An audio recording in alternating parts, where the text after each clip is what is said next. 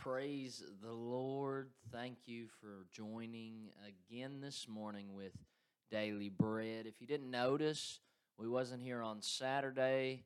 I thought to myself, well, you'll just have to get double on Friday. And then that way you don't have to pick up manna on Saturday. So, with that being said, I'm going to take Saturday off. It's going to be a rest day for me, a Sabbath day, really. Sunday, I post my sermons. You're welcome to listen to those. Those are always packed with tons of scriptures. Get your notebook out. But, so Monday through Friday, Daily Bread. We'll take a Sabbath on Saturday and hit you up with a sermon on Sunday. And I've got quite a few testimonies, got some lined up. So if there are others out there that would like to come on the podcast to give a testimony, just reach out to me, let me know. But let's get to it. The verse of the day today is Psalms 25, verse 5. I'll be reading 1 through 10.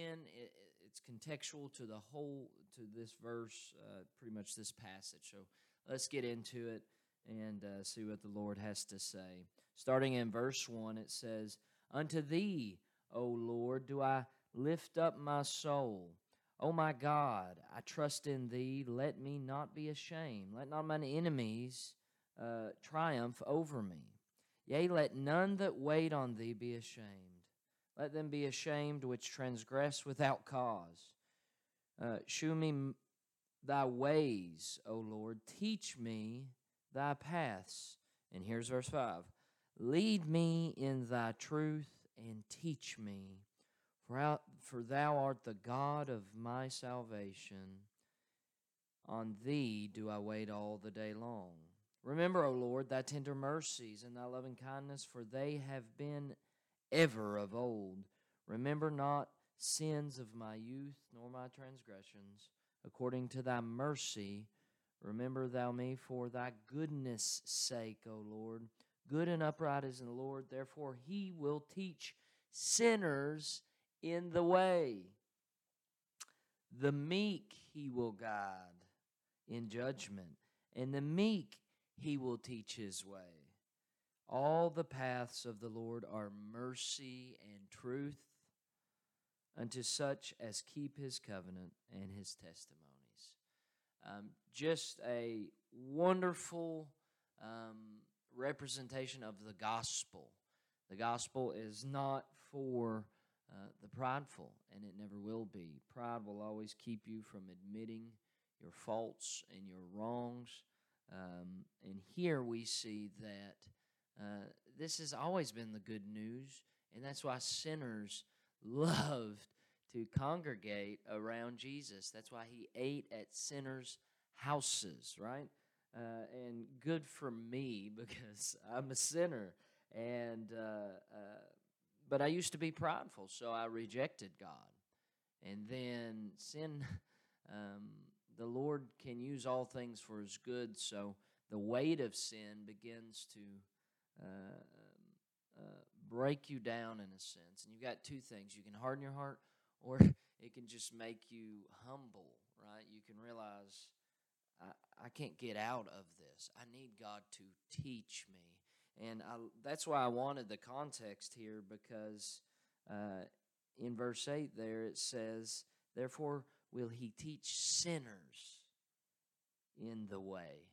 And so I just love that, because he's looking for the lost, right? He didn't come for the whole, he came for the sick.